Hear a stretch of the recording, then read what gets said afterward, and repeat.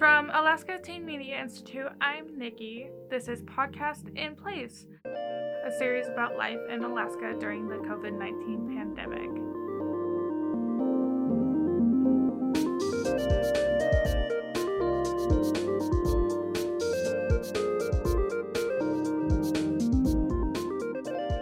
Last month, COVID-19 vaccines were approved for children as young as 6 months old.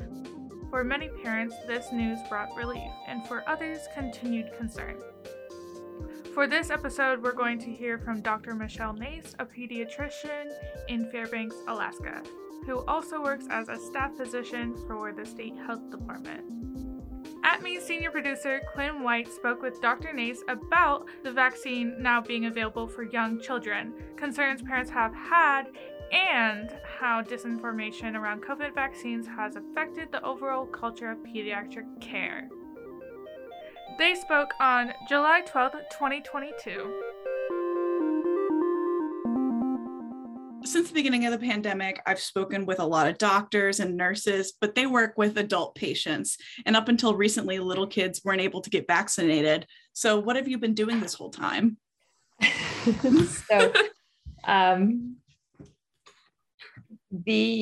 What have I been doing the whole time with that? I have been working with families, educating them about COVID, and then giving them the information about the vaccines as different ones have rolled out to help them feel more comfortable, be able to kind of process that information so they can make the best decision that's right for their family.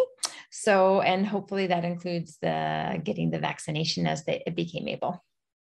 Awesome. So what are some of the concerns that parents are expressing about vaccinating their young children? Are you specifically talking about the youngest, the last one that came out, the 6 months to 5 years, or just kind of all of them in general? I'm really curious about the 6 month to 5 years because this is just what's really new and what's rolling out right now. Sure.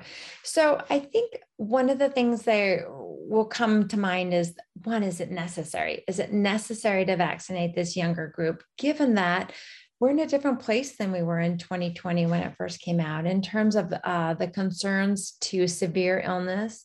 And we know a lot more about it now. And so as we get more information and the severity and life-threatening part of COVID seems to be less for children, and it's been more understood, that parents are weighing that benefit and that risk to, is this really something that we need to do or not? So when parents are weighing that risk, how do you respond to those concerns? In that younger age group, we talk about that they're absolutely right. The risk is less to those younger groups than it might be to an adult or to someone who has increased risk factors or immune compromise. Absolutely, they're right. It is, but it's not zero. And, children shouldn't die. Children shouldn't have to be admitted to the hospital. So if there's something that we can do to help prevent those things happening, we want to do them. And so we do have kids who are hospitalized with this illness, even in that younger age group. We do have kids who die. And if we can do something to help decrease that risk to families, that's what we want to do. And so that's why we offer the vaccine. Absolutely. You want to do anything you can to keep children healthy, right? Absolutely. So can you maybe give me a story or an example to help me kind of understand where parents are coming from in their concerns? So I think they're coming at the beginning when we all felt that in that March of 2020, it was panic. It was also concern and not knowing and not having knowledge and time. You don't know exactly what this virus can do. And so over the past, it's been 2 years, we have more information. And with that information comes a little more processing calm about it and a little more, okay, I see what's happened. I can visually see it. I'm not just listening to what might happen. I'm seeing some things that did happen. So when they look at all of that, I think that makes them feel a little more comfortable with holding back on the vaccine. But what we are seeing is, as I said, that kids still can get ill. And it's not just the illness that we're concerned about. It's other things that that COVID can also present. So in the pandemic, and what we've seen is that the isolation from others, having being sick and not being able to participate, not being able to attend school or preschool can be a concern. But also in that age group, we've had kids that lose their caregivers. And so they get sick. The caregivers who might be higher risk can get sick from children. And that's been devastating to children, not just in the United States, but all over the world. And so we see that with that concerns, we add those concerns up, and looking at the vaccine, which is both safe and effective, that's where our recommendation comes. So it's giving families that information and helping they become more comfortable with using it, that we hope we can help them down that path. So I'm glad you mentioned that, because I am really curious, especially like kids in that 6 months to 5 years old range. How likely are these really little kids to spread COVID? I can't imagine that they're really that out and about. So I'm just kind of curious about that. So they don't go out and about by themselves, but they do attend preschool. Many do. They do go to play groups and they do interact. They're not always the most know all the hygienic rules. So you'll see those kids, they go and play, they touch everything, they look at things, they're right there, they want hugs, they want to be right up there. So they do have ways of spreading things. So in talking with families and their concerns, they can definitely spread it. In terms of who spreads it more, a 4-year-old or a 14-year-old, or it really depends on how much contact they have with other people. And some of those little kids do have contact with a lot of people, especially in the daycare and preschool setting. You know, I guess I never really realized how social, like, I don't know, this might sound kind of ignorant, but I just didn't really realize how many people like babies came into contact with. Because when I was writing my questions, I was like, oh, well, they probably come into contact with like their parents. That makes a lot more sense. Yeah. And they have siblings. And those siblings go to different schools. They might go to an elementary school and also a high school. So it's a web. We all have a web of kind of interactions that we have. So they're certainly not on the bubble. I mean, there are some kids who might live alone with their family in an in-home that don't go to any kind of babysitter or preschool. And absolutely, those kids have less contact. But there are a lot of kids who have a lot of different angles in which they interact with people. So do you think that people are more hesitant to vaccinate their babies and really little kids than themselves? Absolutely. For multiple reasons. One is that you see these little babies, you see these perfect little creatures that we've created, and it's really hard sometimes to go, I don't want them to go through the discomfort of getting the shot, or potential concerns of they might have some effects like fever, discomfort. You don't want them to go through that. As parents, it's our natural desire to want to protect our children. And so having to think about it in a different way in terms of you are protecting your child. You're protecting your child from a particular virus or bacteria or other thing that could harm them in the future.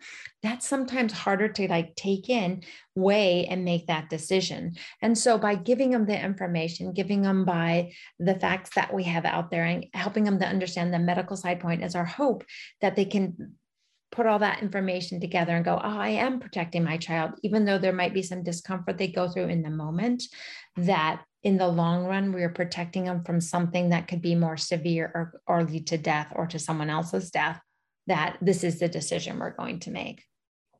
Gotcha. Do you see any correlation between parents who have had COVID and getting their children vaccinated and those who haven't had COVID? Have I seen a correlation? I think that probably, yes, there is some. I couldn't give you numbers, but a lot of the parents who might have had COVID might be ones who weren't vaccinated. So that's the belief system and the comfort that they're coming from. So those might be parents who are also less comfortable with their children having that vaccine as well. So for those of us who have been vaccinated, we know, I know my arm was aching. I was a little woozy. So what is it like for a 6-month-old in the first few days of getting the shot? So they have similar side effects to what we have after getting the vaccine. They in the studies that they show, they did have some irritability and some, kind of fussiness, general not feeling well, and some of the similar, discomfort, fever, maybe some headaches and that kind of feeling. So it's real similar to what we have as adults and younger adults as well. Something that I'm personally curious about. Today, while I was at work, I was telling my boss about how I had my interview after work, and she told me that she wasn't going to she has a little boy who's like 2 years old, and she told me that she wasn't going to get him vaccinated because he already had COVID. Is that something like, should children who have already had COVID, should they not get vaccinated? Should they get vaccinated? I thought that was an interesting point. It is. And it's a good question to ask yourself. So if you've already gotten COVID, then theoretically your body should have formed some of those antibodies to help keep you protected. And it is correct in saying that you do have some protection, but the studies, and we've had these past 2 years to make these observations and studies that show that if you get vaccinated in addition, even if you've had COVID, you have better protection for the future. So by having both natural immunity you might got from getting COVID specifically, if additionally you get vaccinated, then that is better coverage to help protect you from getting it again. What I'm really hearing is, like babies have like great immune systems, they're tough, but they're not indestructible. Absolutely right. Okay. We'll be right back.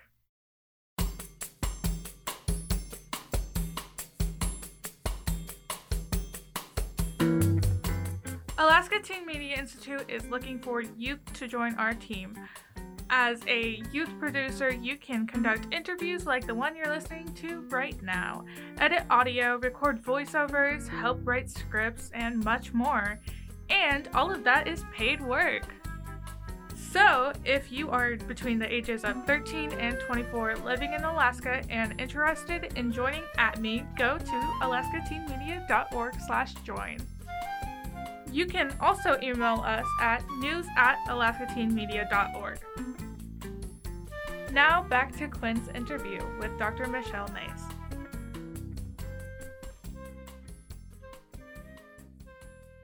Even before COVID started, vaccines for kids were really a hot button issue. In your experience, how have COVID vaccines and all of the misinformation around them affected the overall culture of vaccinations? That's a great observation, and it has affected it. And there's a couple different reasons out there, I think, that it's affected them. One is initially you heard the battle cry of stay home, don't leave your house, stay home, let us take care of other people who might have an increased concern in this pandemic. So people heard that and they stayed home and they prioritized their health, and sometimes child care or immunizations got deprioritized. And so people didn't come in for the vaccination, so they missed some. So that would happen. People weren't going to school. And so one of the things that keeps people in check with getting their vaccination is that checkoff and going to school. So they didn't have that kind of system. People started to really look more at the science and the information, and more information was being out there right in front of them about vaccination, and some of the misinformation and disinformation that was coming, I think, made people a little more uncomfortable about vaccinating their children and themselves. So what we did see is a downtick in the number of people who were willing to get vaccinations for themselves as well as their children. So it did affect it in that way. And the last thing we need on top of a pandemic is breakouts of illnesses that we know are preventable by getting vaccinations, like things like measles and outbreaks, or mumps, other things that still are around but are kept in check by vaccinations. Another thing that I'm curious about is I know that COVID is especially harmful to people that are elderly or have compromised immune systems. But I also keep hearing that kids have really great immune systems. So when we talk about babies, are they, so to speak, like the safest, or are they still developing? Does that make any sense? Yes, it does. And so right now, the vaccination for COVID is approved from 6 months and older. And so in that age group, yes, we all have different immune systems, and in a way, individually and just as age, you can kind of put them in different buckets about how they fight against different viruses or bacteria that they might come against. So there is difference both individually and by age groups. So in terms of if you're looking at like how COVID affects that youngest age group versus the next, there are differences, but it's not incredibly phenomenally different, in that 4-year-old versus a 7-year-old versus a 9-year-old. They really start to see the differences as you get up in that older adult age. That's where you really start to see the risk stratification really marked. And I think we've seen that just in the number of deaths and the number of severe illness, the number of people hospitalized by age. Definitely you see that in that older age group, above 50, above 60, and above 70 and 80. You definitely see increased risk stratifications. So if young kids are generally at a low risk of serious illness or death from COVID, why should they get vaccinated? I think I'd go back to a similar thing I was going a path down. There are other things besides death and severe illness. So just being admitted to a hospital can be a traumatic event for a child. Children shouldn't die. They shouldn't have to have severe illness and be in the hospital. So that can be traumatic in there. I think the missing out on social kind of events, that's a huge part of it. A younger kid, even a teenager, you look at all those, that is a very important thing in protecting mental health. So by not being in a higher risk category of getting illness or being a close contact and the illness that could come secondary to that, those are things that also push you into thinking about getting vaccinated. Then there's the secondary effects that we haven't touched on. There's the long COVID. So not just getting acute COVID where, it's like a simple thing about a virus like a cold or a common flu that might come and just kind of go. There are things called long COVID that we're seeing in populations, and we don't know exactly what makes a person get it or not, but basically is after your acute time, instead of going back to ground where you were prior to being illness, where you could participate, run, jump, do all those things, think like you normally can, you might experience some symptoms that last a little bit longer. And we're seeing in kids well. The things we hear about is I just can't participate in that sport I might have been doing. Just getting up is hard. I have brain fog. I can't concentrate on the things I might have been able to do.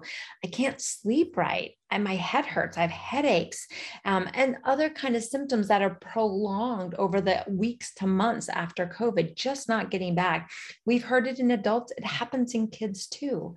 There's also something that we see in kids, more specific to kids than adult, which is called multi-system inflammatory syndrome, or MIS-C. And that's something that happens, again, after acute COVID. So you might get COVID, get over COVID.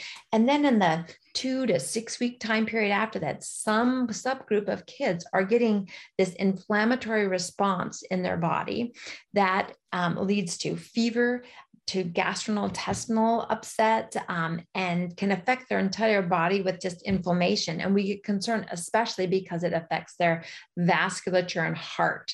And so some of those kids, when that happens, you need to treat it right away, and they need to get medical care to be able to prevent from death or severe illness in that time period. So by just getting COVID and getting over COVID does not get you out of those secondary problems that can happen. And then we also talked a little bit about how it affects the caregivers. And we know that just in the US alone, over 200,000 kids have lost a primary caregiver secondary to COVID. And that is traumatic. That might not affect the health right there of that child in that moment, but living without that caregiver that has been the one there to take care of them, that is a serious trauma that can affect them. And over 5 million, if you look at the world itself, over 5 million kids have lost a caregiver from COVID-19. And that's not a little, that's not insubstantial. That is incredibly important to the well-being of a child. Yeah, everything I hear about long COVID is honestly terrifying. Really scary stuff. Yeah. You not being able to do what you normally thought. We're used to, especially kids, they're healthy. They get their illness, they get over it, and they go on. To think that you get your illness, think you're over it, but it's still plaguing part of you as you try to participate in the things you did before, that would be a brutal thing to have happen after COVID. Yeah, I couldn't agree more. So with all this we've been talking about, at this point in the pandemic, do you think that kids should be masking in schools this fall?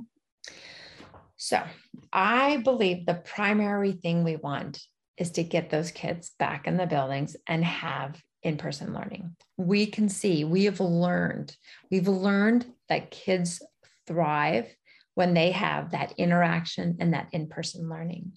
Initially, when the pandemic started and we didn't have information, we didn't have vaccination, we didn't know the tools to use to help in this pandemic, the decision might have been different as we had to figure things out. We have new information. In 2022, this summer, it's a different set of tools that we have than we had in March of 2020. So masking is a tool. It's one other mitigation strategy that can be used depending on what's going on in your environment. So the decision to mask would be a decision that communities make based on what is going on. Are they able to distance and do social distance in that general area? Are they having a bump up? Is there a part of the pandemic that they're seeing lots of cases? Are they in a high risk group that puts them at a higher risk to have severe COVID? You need to take all of that information in terms of also what's the ventilation in there, and put that all together and make that decision in that specific school community, what works best for them. So I don't think every kid should walk in always wearing a mask. I think it's a tool to use. How can we best use this given our specific conditions that are going on right now to make it one more tool in our toolbox to help get through this pandemic? Sounds like it's not a black or white answer. Everybody I've asked is kind of like what you said. It's just one tool in your toolbox, right? All right. Well, is there anything that I didn't ask you that you might like to add? One of the things that I have seen happen is, you mentioned it, is the misinformation that's out there, that a lot of times we get educated by, might be on social media, or a friend or a relative well-meaning wanting to share the information they have about decisions you might make about your health or the health of your family. Because I would just encourage to take that as one more bite of information that you factor into other areas where you can get education well, in terms of the CDC or the American Academy of Pediatrics, or other sources that are been vetted to be able to help determine what decision is really the right one for your family. And so my recommendation is, when you're making these, sure, listen to what people are saying, but use that as just one slice of information. Also go to the ones that have been vetted through science, and using those information, using those words, using the details, using the data, and it's constantly changing. Use that information as well to help make you more comfortable with the decision that you're making for your family. That makes a whole lot of sense. And I really, really appreciate your time. Thank you so, so much. You're welcome. I'm glad that we were able to answer some of your questions.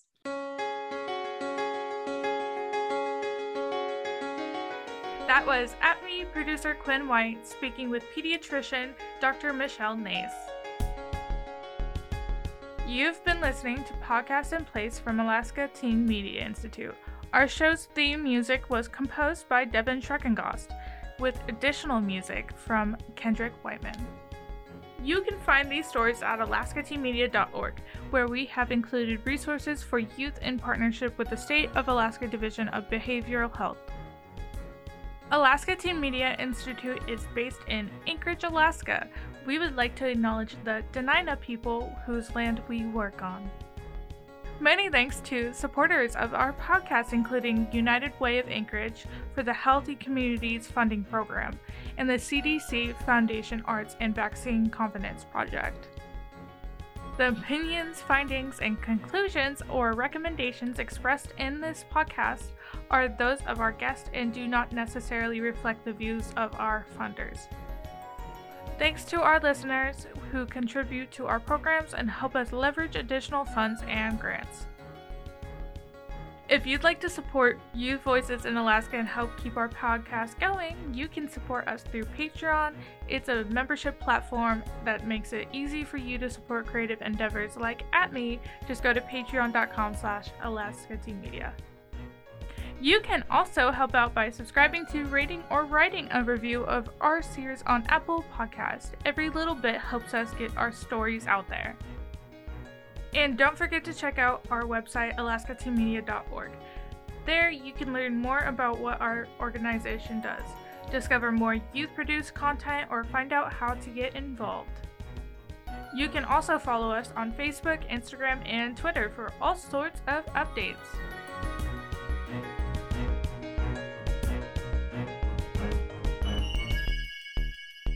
For Alaska Teen Media Institute, I'm Nikki. Thanks for listening.